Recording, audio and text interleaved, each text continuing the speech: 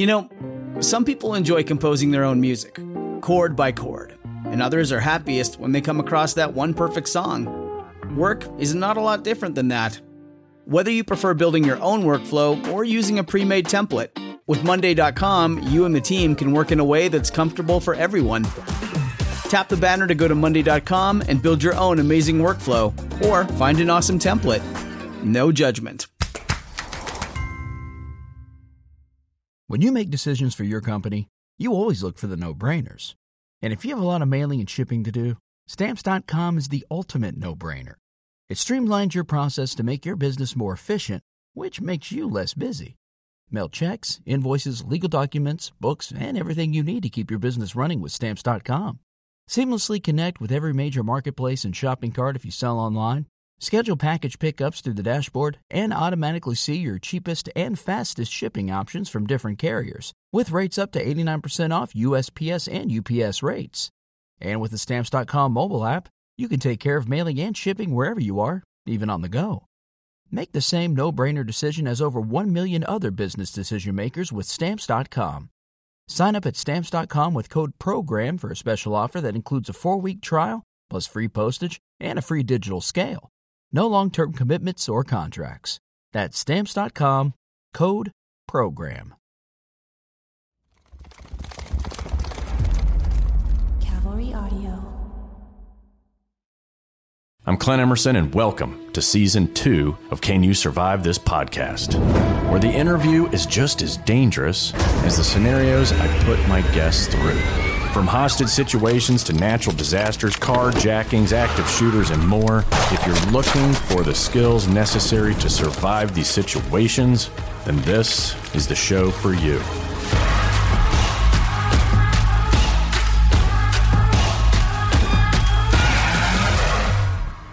Hey, what's up, everyone? This is Clint, and thank you for listening to another episode of Can You Survive This Podcast? We are doing a compilation of the greatest hits, if you will, of the past. And we thought, hey, why not give you a taste of the best interviews you may have missed, the best survival stories and tips you may not have paid attention to last time.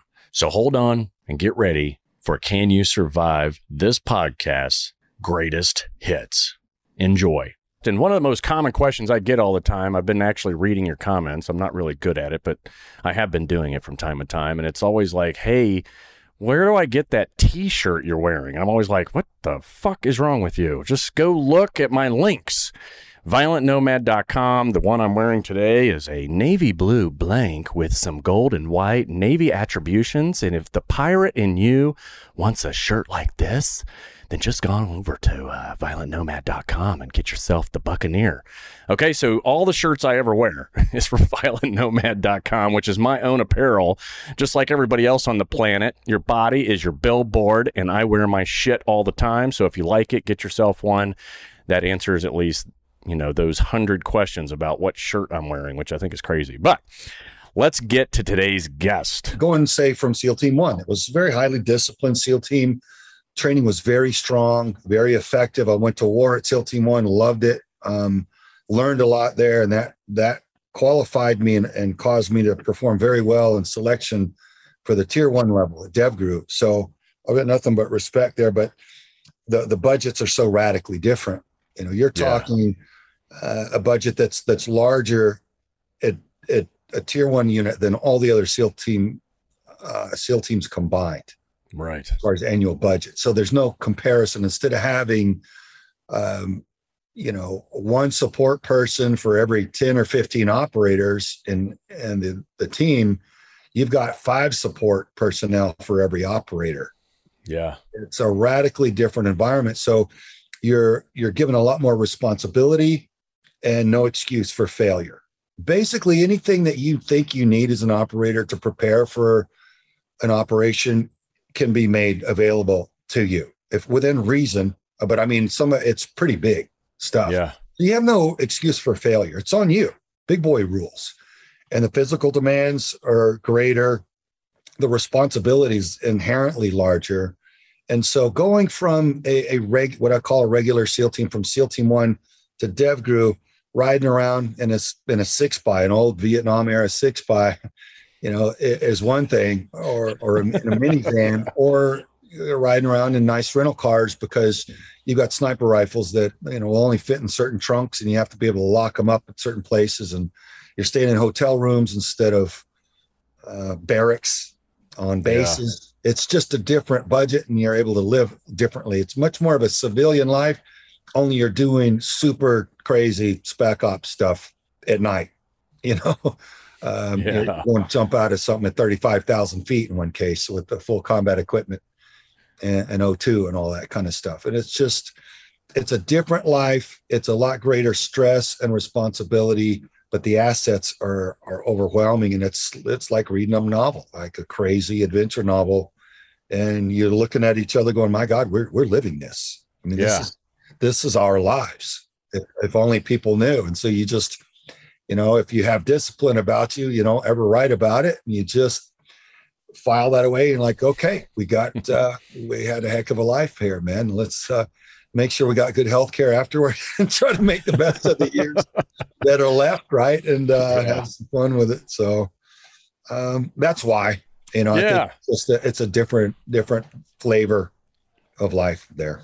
Right. Yeah. I think you nailed it with money. Right. I know that my experience, you'd go from what now they call the theater level, the regular, what we call regular teams, it's theater level to, national level. And money was the big differentiator. Money allows each guy to be truly a professional soldier. You can go and be the master of whatever you want because there is no one that's going to tell you no, as long as whatever you're deciding to go train with, train, for, whatever it is, they will let you go do that. And they will let you spend that money all day long if it's going to make you better at your job at the end of the day. And then this support that you mentioned, it's phenomenal. You can't, I used to tell people, it's like, you're a rock star without the paycheck because you're traveling awesome. You're getting to do all kinds of cool shit that most people pay to do. We're getting paid to do it. And you've got that support system in place that gives you that time to then professionalize the other things that are more important, like being a shooter or whatever your job is, being a breacher. If you want to be the most badass dude at combatives, you can do it there because they're going to send you to Brazil and train with the people who invented jiu-jitsu. They're going to send you wherever you want to make you the badass that you should be. At the end of the day, that's exactly how it should be for every, unit. But that's just not the case because it boils down to, like you said, money. Yeah, I like the way you put it, theater level versus national level. That's a simple and concise way to put it. Yeah, that's kind of new. As I was getting out, that was the terminology, and it makes sense. For those listening, the SEAL teams used to be broken up regionally into different theaters. Now they all go everywhere, but the theater level, usually working for GCC or, you usually have a general or an admiral in charge of an area, and that area is called a theater. Therefore, when you deploy, you work for that person. Whereas at the national level, you work for the president or the Joint Chiefs of Staff, is really the short command structure there. But anyway, I love everything you said, and it's so accurate. I was like, so how did the Prince Harry thing come about with you? And you told me an interesting story, how you guys first met. You're at a close air support school. You were sitting in the back, and he comes walking in, and it was kind of hush hush, and you were kind of like, fuck off. And then you became good friends, right? Yeah, it was similar. I probably didn't say fuck off, but it wasn't far from it. It was. I was on a JTAC. We were on a JTAC course, and this was before his first tour to Afghanistan. So his commanding officer took a risk. Said, "Look, you can't just come to Afghanistan. You need a job title to go away, do the FAC course, and then you can be the regimental FAC." So that's how he was on that course. But this course is like a little hut at the end of the runway on an Air Force base. The Air Force don't even care about the Army. But on this, you can imagine this day, every man and his dog turned up for the opening address just to get some face time. Right. So there was 18 of us on course. There was 4 SF students, 2 from the SAS and SBS. And we sort of commandeered the back of the room as we do. Yeah. And So everyone did their opening address. Harry then left the room. Then we were told, look, you treat him like one of your own. He doesn't get any sort of preferential treatment. I was like, fine.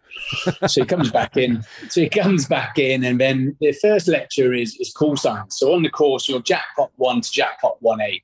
So the pilot knows which student he's talking to.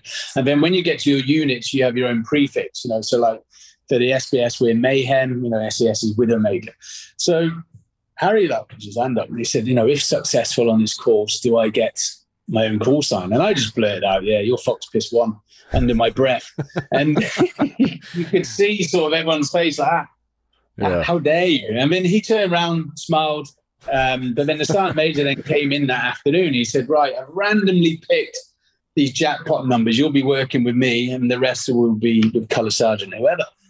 So there's 18 on course. He randomly picked 4. One was me, one was the SES guy, an RAF officer, and Harry. And I thought he randomly picked them 4. And then the other 14 went over to the other group. I was like, yeah, this is obviously, he just wanted his own little group. But then you then get paired off again, so you then work in pairs. So him and I worked together, and like I said, he didn't get any preferential treatment. He was a great operator, very confident, clear on the net. You know what I mean? So he was good, mate. He was good. And I think they knew that just sticking with that SBS guy, he's not going to give him any preferential treatment. So, and I think, I always say, a lot of people ask about in the military, that's probably the closest he could be to a normal civilian or, doing his job, not being scrutinized by the media or whatever. He could be, at that point, he was Second Lieutenant Wales, rather than Prince Harry. So yeah, I'm sure I got to assume that he loved every minute of it for that reason. He's just kind of with the guys, doing guys stuff, and not having to worry about all that other bullshit. I can imagine it's like a vacation for him, even though it was a full-time job being a military officer and representing the royalty properly. Yeah. And he's not in line to be king. So unlike his brother, he had the option. He could go to war. You know what I mean? So he did 2 tours of Afghanistan. So hats off to him. Yeah. And so you ended up going to the wedding. I know I've seen pictures, and we're going to use that picture to advertise you. Of course, like we're going to exploit the shit out. In fact, I'm going to talk to the producers. We're just going to put a picture of Prince Harry and then put Dean Stott on the page. Yeah. How's that? Yeah, well, that's the problem. As we discussed at the beginning of this show, it doesn't matter how many world records you got, how many millions you've raised for charity. I did get to mention we raised $1.3 billion for mental health as well. Yeah, that's awesome. The process of that fly ride. It's all about. I'm just known as Prince Harry's Special Forces friends. I've been called a lot worse in my time, so I'll take it. Yeah, it's not a bad association, I'd guess. And now, I mean, hell, he's like, I think, where does he live? He's living there in L.A. or he's in Canada? I hear different. No, he's up the road in Montecito. Yeah, just outside of there. Yeah, that's right. That's pretty cool. Well, I won't dig any more on that just because everybody else is, even though they're like, no, ask him more questions about that time when he got naked and they took pictures of him on a balcony. But we'll just stay away from it. I wasn't there, so I can't comment. You were the one taking the pictures, I'm sure. Yeah. What about helicopters versus fixed wing? Yeah. I had a couple stall in mid-flight and at the nighttime in Afghanistan, which is definitely scary. It's like, okay, now we're gonna die in this, right? But that's that hint. I always bring up the whistling shit cans of death. Yeah, right? That's helicopters. There's 46, dude. Right. What's wrong? Just die? Yeah, you know where I was a spec ops bird, man. What are these techs doing? What is going on? Freaking mechanics. Yeah, we had one. It was a training gig, and it was a 47. And I'm sorry, 47. That's what I said. 47. And it was the Chocolate Mountains in Nevada, right? And it was at Fallon. I forgot what the hell we were doing out there. And we were flying to come back one night, and the pilots couldn't get over the mountain range because of the winds. So it would come up, and I mean, you're looking down, you can see the top of a mountain, you know the deal, 5 feet away. Yeah. and it's like, and it was pushing into the wind and would not get over the mountain. So he would turn left, bank right. And of course the winds would catch those props and push you down. It was like this, it was the craziest roller coaster. Yeah. Dude. And then he would try again. And we're over comms going, are we at the lowest point? I mean, what are you doing? You aiming for the highest? Are you a pilot? And anyway, we finally got over that night, but all you're thinking about is, well, if we run out of gas, we're going to use the wheels and just kind of off-road this over the mountaintop real quick. Yeah, we were debating. It was like, okay, we're just going to camp. He's going to land and we're going to camp out and wait for the winds to die down. It's like, it was insane. But it was those moments on helicopters when you think, oh, I'd probably support that decision. Now we're going to die. Yeah. We'll just go to sleep. It's fine. I just land and camp out. It's us. I've got food. That's right.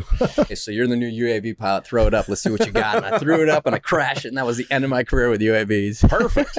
I'm sure you did that on purpose. Totally. Yeah, I would too. It's like, fuck this, man. Those things don't really, I mean, it's like 1 out of 10 times you throw them, they actually do what they're supposed to. Yeah. I mean, unless you're like a serious drone, like a legitimate pilot flying those real deal ones. Yeah. I mean, those weak ones that we had, the Raven A's and B's, they were just like, they always nosedive. Mm-hmm. I saw it happen time and time again with us too. It's like, what the fuck is the purpose? None. But there is times when it works. Like I remember we were taken down. It was actually like a huge post office or, mailing center of sorts. And like, Intel was like, hey, Fedine, there are a bunch of them there and they're storing a lot of weapons and rockets and all this crap there. And it was right near a railroad, and so it was kind of in the middle of nowhere. It was on the outskirts of, I don't remember which city, like Anasari or something. And we got that drone up and it actually took off first throw, got it up, got it orbiting. That's impressive in and itself. It had the IR, the thermal payload on, or whatever the hell it had. And it actually got great video of us moving in, take down, and then we set charges and just blew the whole fucking thing up when we left, and got it. It was the only video that actually we got out of all the other attempts to try and get cool shit on video. That was the only one. And it looked really cool. It reminded me of, what was that scene? One of the Tom Clancy movies where the SAS guys were moving across the desert to hit a terrorist camp. It was when he was going after, more like IRA type terrorists. Yeah. You know what I mean? And remember that? I don't know if you watched that movie. Yeah. It looked just like that. It kind of reminded me of it because we had comms flowing through it and it all sounded cool. Now, hell, I don't even know where the video went at this point. I remember hanging on to it for a long time and then it got lost in the mix. We never had that. Yeah. I mean, it's probably a good thing. It's because I was the pilot. Yeah. There you go. And the Epstein isn't dead comment, right? No, didn't kill himself. Yeah, that's right. Epstein didn't kill himself. And so now, here we are, what, a year or more later? Yeah. Give or take. And now you've got, what's her name? Ghislaine Maxwell. Yeah, there you go. Maxwell. Yeah. Now she's been tried. And so what are your thoughts these days on any of that? I'm actually kind of surprised that she was found guilty. I mean, it's without a doubt encouraging to see that. I think that whole ring of fucking people, now that she's been convicted, I think there should be like a further investigation into all of her contacts and they should get fried, honestly. Yeah. I mean, I know Bill Clinton's fucking one of them, Bill Gates there's a bunch of people that were in that web of fucking nasty shit that are still just walking around completely unimpeded. And I don't understand that, Yeah. So even if it was like a plea deal and maybe they offered that and she turned it down, I mean, who knows? But, to me, I would use that if I was a prosecutor as leverage against her. I'd try to squeeze her and say, hey, you can go to jail for the rest of your life where you can turn these fucking scumbags and get it reduced or even washed if you get enough of them,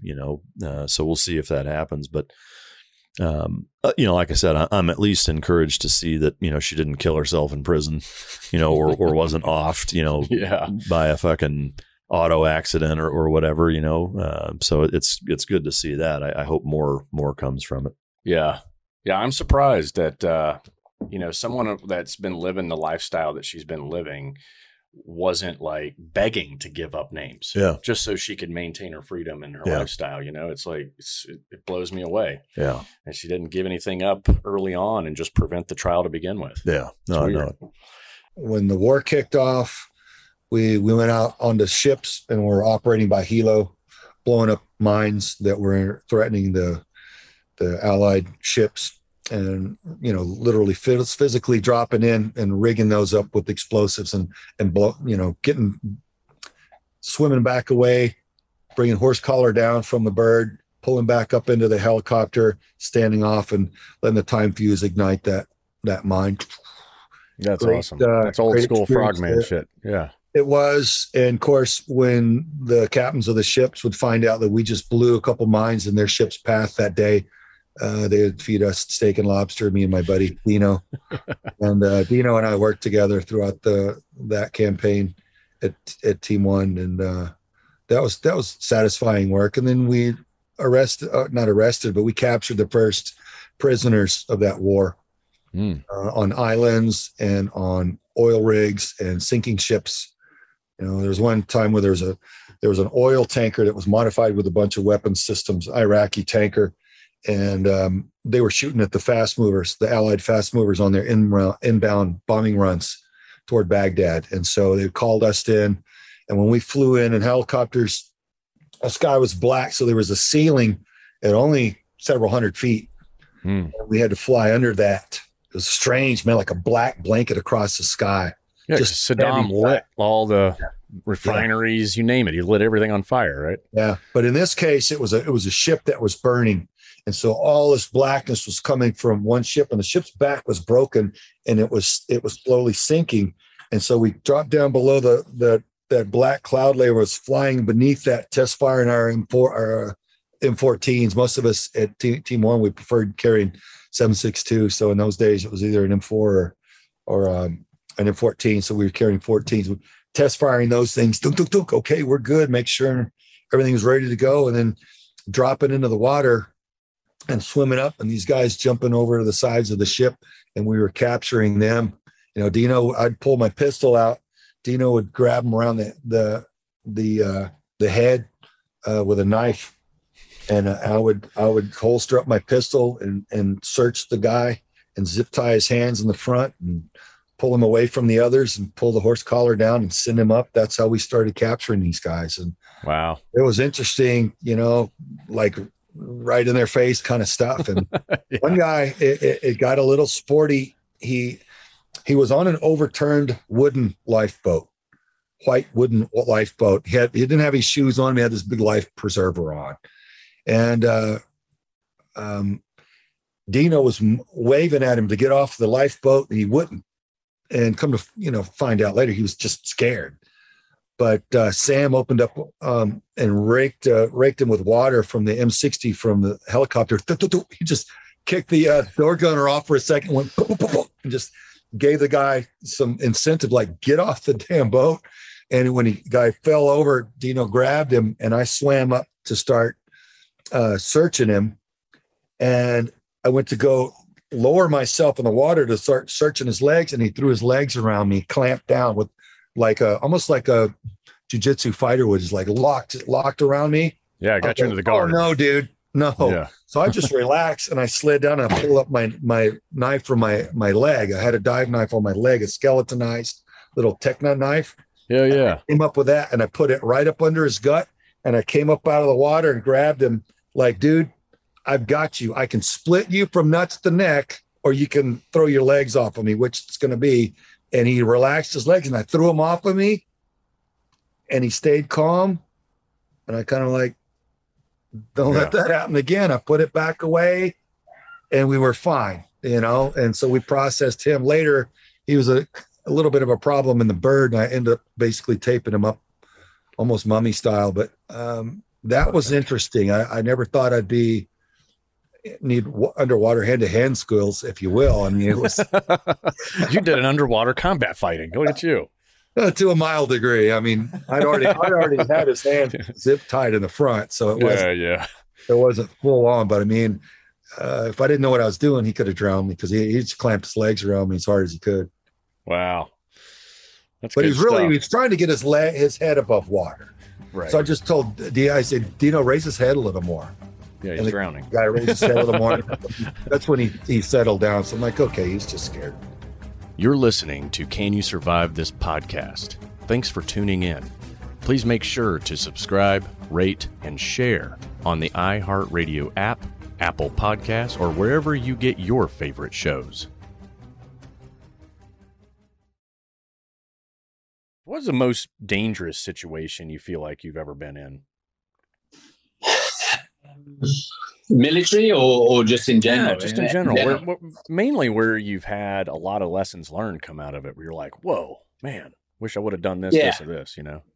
Yeah, there's one actually, and it's in the prologue and epilogue of my book. It's, so when I was in Afghanistan, we used to work with the, Secret Service, and we used to go pick up Taliban agents. So I used to dress up as a local Taliban and drive into Kandahar and go pick up these agents. So we would do this day in, day out. There's no point in us planning a route, because every day, when you go into the city, there'd be roadblocks, there'd be situations. So we knew where we were going, and we just had to get there. And what would happen is I'd normally lead vehicle. Me and one of the Afghan SF guys would be in the front of me.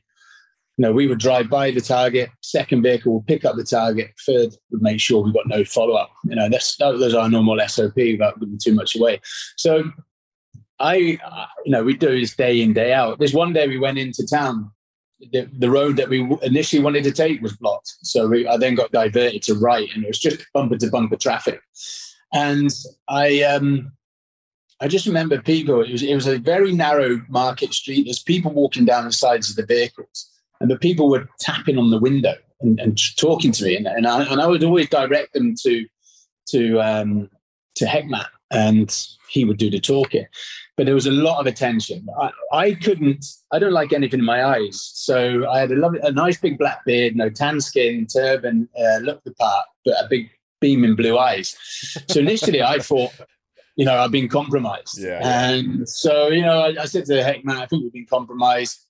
It came up over the net, so it just goes radio silent. So in my head, I'm thinking, the worst case scenario, as you do, orange boiler suit, CNN tonight, 9:00 news, this guy. So in my head, I'm thinking about the IA drill, the immediate action drill, what I need to do. Obviously, I can't divulge that on this show. So, I'm thinking about that. And the initial thing is to grab the weapon under my seat, which is a MP5 Kurtz. So it's got no barrel, and you just empty the magazine 30 rounds into the windscreen, gives yourself time to grab your weapon and then get on your flip-flops and start heading back to camp, which was about 18 miles as the crow flies from this point. So here's me in my head, going over this situation, planning it out. And just as I was about, during this whole situation, the vehicles are slowly edging forward. So HQ said, on your call, you make the decision. So, okay, as I was just about to grab it, luckily the second vehicle come by around the corner. And my friend, Ads, he came up over the net and he's like, stop. So straight away, you just drop everything. Your whole body just freezes, drop the weapon. And he says, your turban's caught in the door. So for me, it was like a real life lesson, how I misread a situation, because I knew I shouldn't have been there. My senses were so heightened, thinking the worst case scenario, when in fact people were being genuinely nice and trying to help me. So that's the real life lesson for me. In the fact, there wasn't any explosions, it wasn't any shooting. It was just, and I always say it when I do lectures on security and things like that, don't run into a situation, just step back. Have a look. And that's what I didn't do. I was so immersed in it, and I knew that I shouldn't be there, so my senses were heightened, so I wasn't making the right decisions. I love that story because it supports what I put in the first little book I ever did was Escape the Wolf.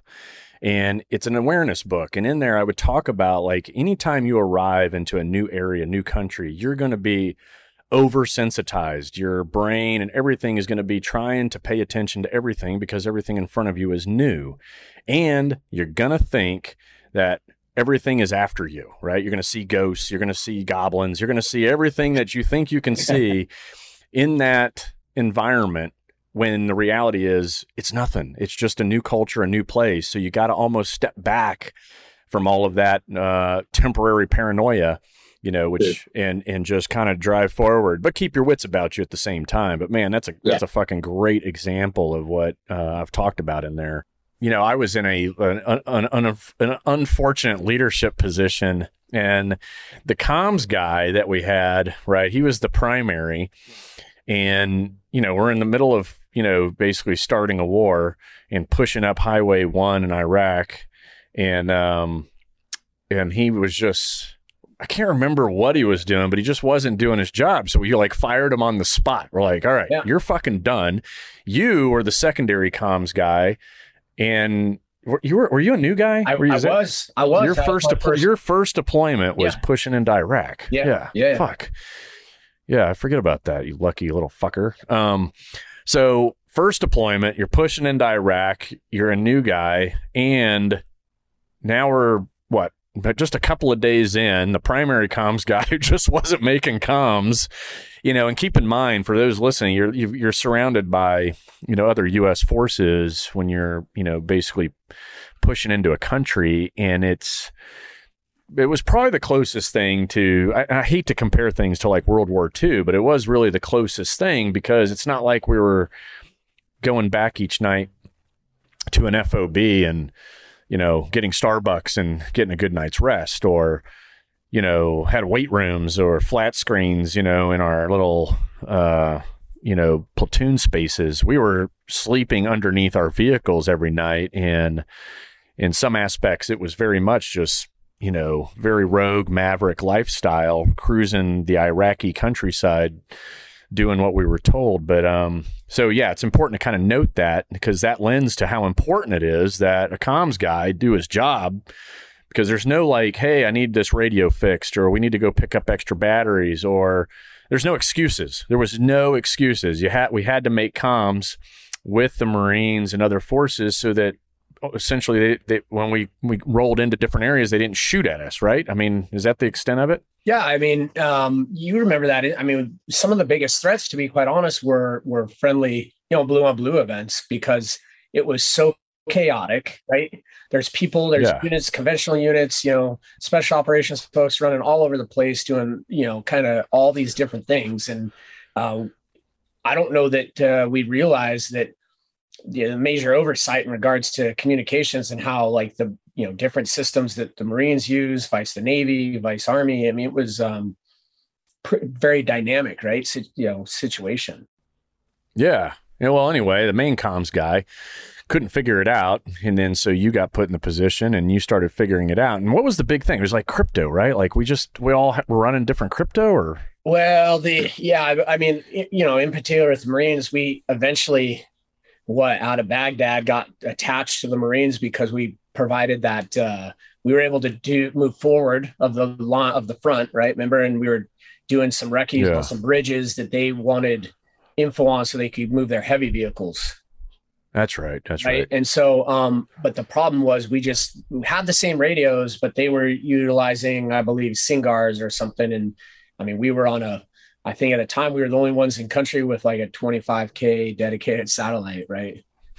Oh, that's right. Yeah. So I forgot about that. Yeah, we were pretty lucky. We had dedicated satellite, and then we were expecting everyone else to probably kind of be on the same sheet of music with us, right? Yeah, I don't know what we thought was going to happen, but once we realized wow, we really need to figure this out, I went and spent quite a bit of time with the Marines to figure out how they run on Singars, because certainly we couldn't fit all them on our satellite, right? And so for us to flex to, and they were a much bigger unit than we were. Yeah. So for us to flex to their comms architecture was way easier than the other way around. Right. Okay. That's a good refresher. Singars. I don't think I've heard that since the time you were sitting next to me in the fucking Humvee going, hey, they're on Singars. I'm like, well, I don't know what is that? It's just figure it out. Yeah. And of course you figured it out and got us back up and running again. And the other guy was all mad for the rest of the deployment. Oh. But hey, you don't do your job, you get fired, and there's something to learn from that. Okay, so yeah, the other thing that you just refreshed my mind on was how small a world it really, the General Kelly aspect of it.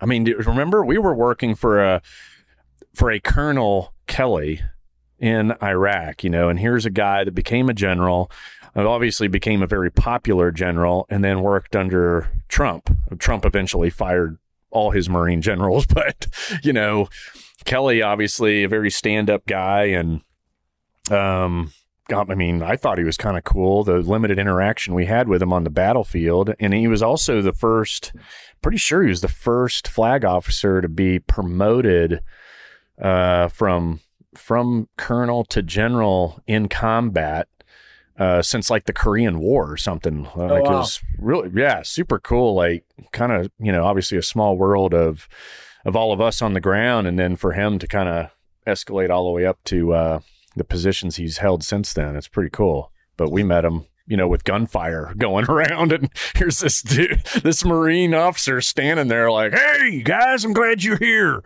We really could use your help. There's some bad guys over there. We need you to go kill them." And he shook all our hands. He looked us all in the eyes, and he turned around and walked away. And it was like, whoa, you wouldn't find a Navy, a SEAL officer of that rank hanging out like in gunfire like that. You know what I mean? It was just really surreal, wasn't it? Where was that?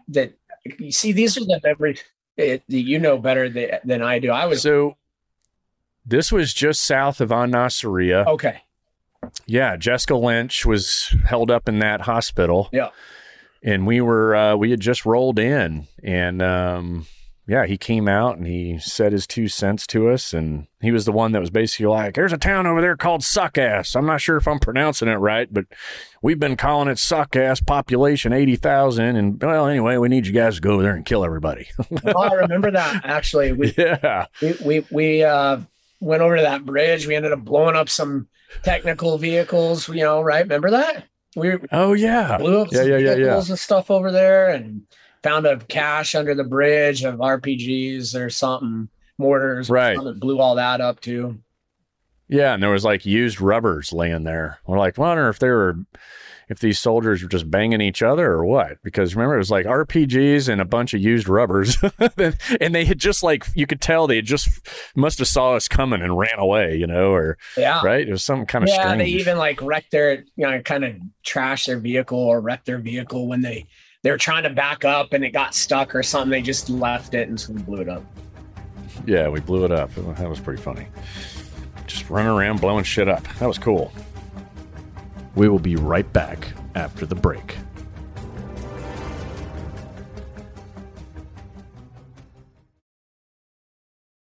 You've survived a lot of stuff, but it's that time in the podcast where we have to see if you survive this podcast, and it starts with this little hypothetical scenario. Are you ready?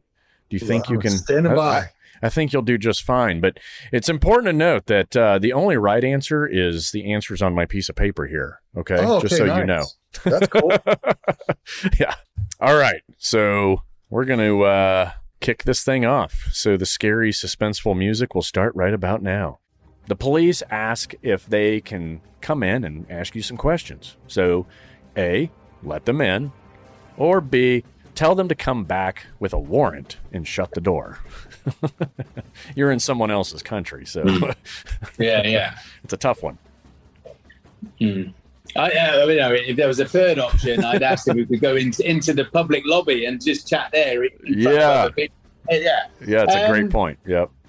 Again, they're not going to come back with a warrant. I've worked in some of these places, again, try and I'll go with the A. Yeah. Let them in. And yes, A is correct. And I'm with you, because you and I both know the legal systems really only work in 1, 2, maybe 3 countries on this fucking planet. Yeah. The rest, it's corrupt. I mean, it's corrupt. It's semi-permissive if you're lucky. And the law enforcement certainly bribery and taking cash and all that is like a primary form of income for these folks, right? Yeah, true. I sort of learned as well, especially like going around because I worked all over Africa and the Middle East, is that the laws that we have in UK and America are for UK and America. You can't enforce them in another country. Yeah. So people used to ask me questions about buying weapons on the black market. It's legal. I've done nothing illegal there. You know, it's all legal in that country. Yeah, if I did it in the UK, it's totally illegal. Yeah. So yeah, you need to understand, and as you touched on, before you go to these countries, you understand their cultures, their laws, and things like that. So you don't get tripped up as well.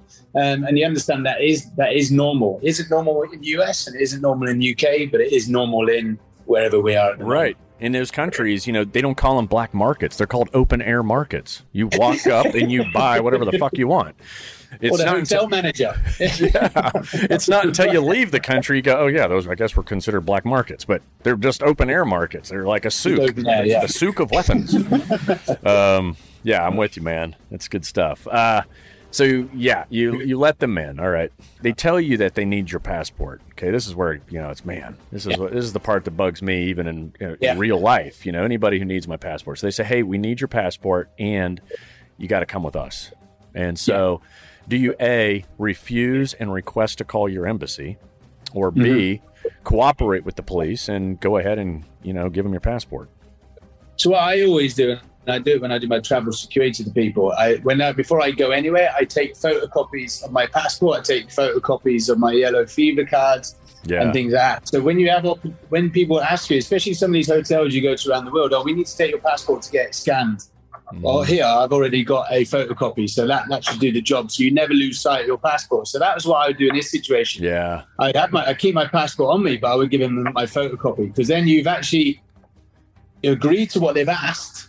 Yep. You've given them what they need. Yep. And without upsetting them. So I always have photocopies for those scenarios. Yeah. Okay. I like it. And that's all great points. And I think it's stuff that even if you go to the statedepartment.gov here in the United States, you know, you go there, it's going to tell you all these things. It really does. It's a great source. You know, another great source of information is if you're going to, let's say, whatever that country is, go to that country's embassy websites. Every single one of them have embassy websites now. We tend to go, I'm just going to look at American stuff, even though I'm traveling to Egypt. It's like, no, go to the Egyptian consulate website, and they will tell you exactly what the do's and don'ts, which is it's a much better source of information. So, yeah, that's good stuff. While you're in the bathroom, you hear shots fired. Automatic gunfire rains out, okay? The party is being taken hostage by several gunmen. So you're in the elevator, and now you hear people in the hallways say, did someone just get in the elevator? So do you, A, take the elevator down to the lobby, or B, take the elevator to a different floor and look for more discreet exits? You already kind of answered this. Yeah, look at you. I would also probably use the elevator and press a few of the buttons to make sure they wouldn't know what level I got out on. So I could press it down to the one below, but then maybe I'd stay in and then go a couple more below and then see if the door to the stairwell is open. Right. False insertions, we call that. Right? Because bad guys used to hear us with our helicopters. So you make sure you go land your helicopter about 5 times in 5 different locations, and they don't know which location we actually got out of the helicopter, right? Yeah. So, yeah, you want to hit all the buttons. That's a great idea. Okay. Good job. So you grab an object in this renovated cubicle area, and you throw it to make a noise and distract the gunman. When he turns towards the sound, now you charge him. Okay, now you're going full-on violent mode. You take him out with a screwdriver straight to a fucking throat. Damn, that's so cool. Yeah. And now he's lying on the ground. Now you have his gun, okay, and his walkie-talkie. Do you, A, take his gun back to the 11th floor and save everyone, or B, check through all the channels on the bad guy's radio, his walkie-talkie, to see if you can connect with any of the police radio frequencies that are out there? If it was a video game, yeah, I'd definitely go B. Yeah, why not, right? Because intel, collect information, take that opportunity to see what these guys are up to. Maybe you can figure out all their locations through listening to their comms, and it gives you, without a doubt, a huge advantage. Just like in Die Hard, if you haven't caught on yet. No, I've been playing this whole thing through my head. In Die Hard, you shoot out the windows and you throw the body of your new screwdriver holder out the window. And you hear, and of course he drops right down and lands on top of the cop car because you are that good at throwing bodies out from high. Yes, exactly. I mean, you're from Texas, so. And you hear the cop erupt over the radio. And he's like, I need backup at this building right now. Okay. So suddenly it's not so quiet, not so peaceful at this building after a dead body falls on his car. Do you A, now go to the roof and try to communicate with the radio, or B, hide where you are until the cops come? Ooh, I think I would hide because, like you were saying in the last situation, time, and also you don't know if there are the bad guys in the stairwell and it is so far up. I don't think I would actually get up there in time, and I'm sure I'd see someone along the way. So if there's no one on that floor right now, the bad guys know the cops are here, so I feel like I would stay and hide. Whether I'd hide on that floor or whether or not... Actually, I probably would hide on that floor because I feel like once they know the cops are there, they'll be running up and down the stairway, so I don't think they're going to be safe. Is that right? No. Oh my gosh, no. Maybe you've got to rethink the answer. The thing about staying put is that the bad guys could actually come look for their missing buddy, right? Yes. And now you're going to stay exactly where he went missing. And not to mention, eventually they're going to realize he fell on a police car from a window. Okay. So you've created a new X for yourself, right? Yeah. So anytime there's another big incident, like using an automatic weapon to shoot out a window and then throw a body out of it, you've just created a new X for yourself, right? So you need to keep moving. So, A, move to the roof so you can get a signal, communicate with the cops, all right? But you only missed one, so you're still surviving the podcast. Okay, right. I'm still alive. You're doing okay. You're doing okay. Okay. You're getting ready for bed when suddenly everything starts violently shaking. Do you A, lie down next to the sturdy piece of furniture, such as the couch or a table, or go stand in a door frame? Now, this may get you. Some people have heard. Go stand in a door frame. Really? No? No. It is A. You stay by the sturdy piece of furniture. The whole door frame thing doesn't really apply. It's a misconception, unfortunately. But you've obviously heard it. I know I'd heard it at one point. But yeah, the door frame is really not providing you any protection. When you think about it, yeah, it's definitely not as big as my body. The door frame would only cover about this much of my head. So, that's right. Yeah. See where you're going. That's right. So often door frames are not reinforced, but laying down next to something really big and sturdy and is bigger than you, if anything falls, it's going to hit that thing first and not hit you, which is the goal. And you're kind of creating a, if you will, this triangle, you know. Yeah, the third piece of the triangle isn't there yet. There's your body, there's the obstacle, and then you're just waiting for whatever else is to fall to create the rest of that triangle. But that's kind of what you're going for. So now you're laying next to this big ass piece of furniture that you've got in your little modest single story, and the initial shaking has stopped, right? So do you A, grab a go bag and supplies, or just run outside? I grab my go bag and your supplies. Go bag. Yes. We talk about go bags all the time around here. Yes. Go bags are, it's important to have something. It can be a bag. It can be a backpack. It can, something that's always put within arm's reach. You know where it's at. The rest of the family knows where it's at. Because really the leading cause of death in an earthquake is falling debris. That is the reason why you do not want to just go run aimlessly everywhere. Toppling trees, power lines, there's a whole lot of danger outside. So sometimes it's not the best decision, especially after the first big violent shake. So yes, a go bag. It's got what I always say is put life support items in it. That's, your water, your food. You got bartering systems when crises happen. So, it could be cash, could be gold, or it could be, maybe some first aid stuff. But you get the point. You want that anything that provides survivability, and it's good to plan for about 72 hours, give or take. because 911 is going to be really busy. You approach the situation at the front of the plane. And the stewardess are telling him to take his seat, and he is refusing to sit down. Okay? So do you A, calmly ask if everything's okay, or B, grab the closest coffee pot and hit the guy with it? Because I have those metal ones. Those things would not feel good. They got good ones. I'm had to go calmly ask because I want to diffuse the situation. De-escalate? Yes, it is the word of the absolutely. decade. That's for sure. Let's see But what the B game sounds really nice. B right is B is typical team guy, right? All right, let's see.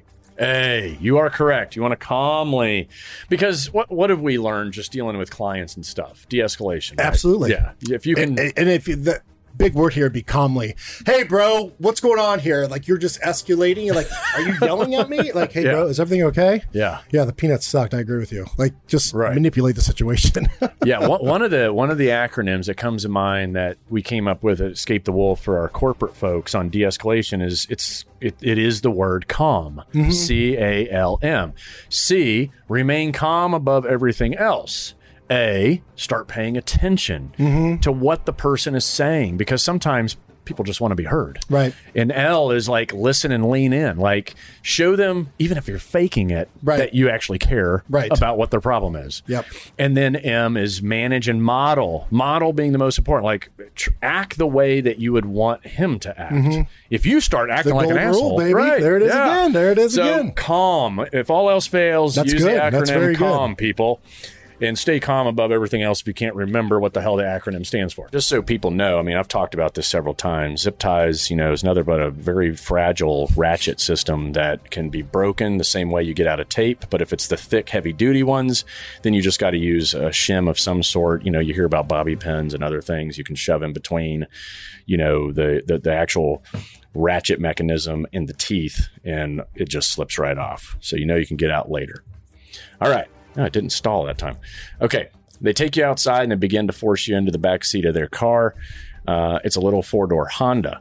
So do you, A, take off running down the street, or B, play it cool and get in the car? A. So yeah, he's going to go ahead and... If I'm not going to let him tie me up, I'm sure not going to fucking get in their car either. But. So yeah, Mike, going with A, he's going to run down the street. The answer is B, play it cool and get in the car. Once again, when you're outnumbered, outgunned, taking severe blows to the head, whatever's going on, sometimes you have to temporarily surrender so you can live another day. The last thing you want to do is get shot in the back or knocked out and then wake up somewhere where you don't know where the fuck you are and with the real restraints in place. It's a Dexter moment. You don't want to be butt naked, wrapped up in, plastic wrap with Dexter cutting your cheek so he can collect your blood and put it on a slide. Fucking kidneys in an ice bath. Yeah. But Mike is fighting all the way. Yeah. Regardless of whether he's... Well, not all the way. Like, I'd get down initially. I wouldn't fight him. But again, it's so many, like... Yeah. Let's say, not to get too off track, but let's say there's 2 doors, right? And I don't know if you can see this on the camera, but like, let's say I'm at the end of the line right by one door and they come in the other door. Like, I'm just going to get the fuck out of the door. Yeah, of course. I also always have a fucking gun on me, so I would get down and I would slowly pull my gun out, wait for both of them to have their backs turned, and I would shoot both of them. There you go. But, and I get that, these are a little more 30,000 foot view questions, but yeah, like I'm not letting anybody zip tie me, and I'm not getting in anybody's car fucking unwarranted. Like I'm too arrogant of a fucking prick that way. Like I'm just not doing it. Yeah, but I'm with you, man. If you can fight and you have the ability, then you should. But there's a lot of people out there that just don't and think they could. Yeah, and that's, I think, the delineating difference there. Okay, here's one. You'll love this one. Toilet or drawer? Toilet or drawer? Yeah, a toilet or a drawer. I'm not sure where that's going, but I'll choose drawer. Drawer. Yes, that's the one. I mean, so, of course, I know you and your wife really well. And I remember her telling me a story about one night where you woke up in the middle of the night. Instead of making it to the toilet, you went ahead and went to the drawer. I think it was like her sock drawer or something. and went ahead and filled the drawer up instead of filling the toilet up. I may have done that. Were you super tired or had you been drinking, or what's your excuse? I'm sure I had probably been drinking. Now this leads to the next one. So yeah, you picked the drawer over your wife, which is probably good. Oh no, the toilet. So yeah, now wife or drawer? Which one do you go with there? The drawer or the wife? Jeez. Now I see where this is going.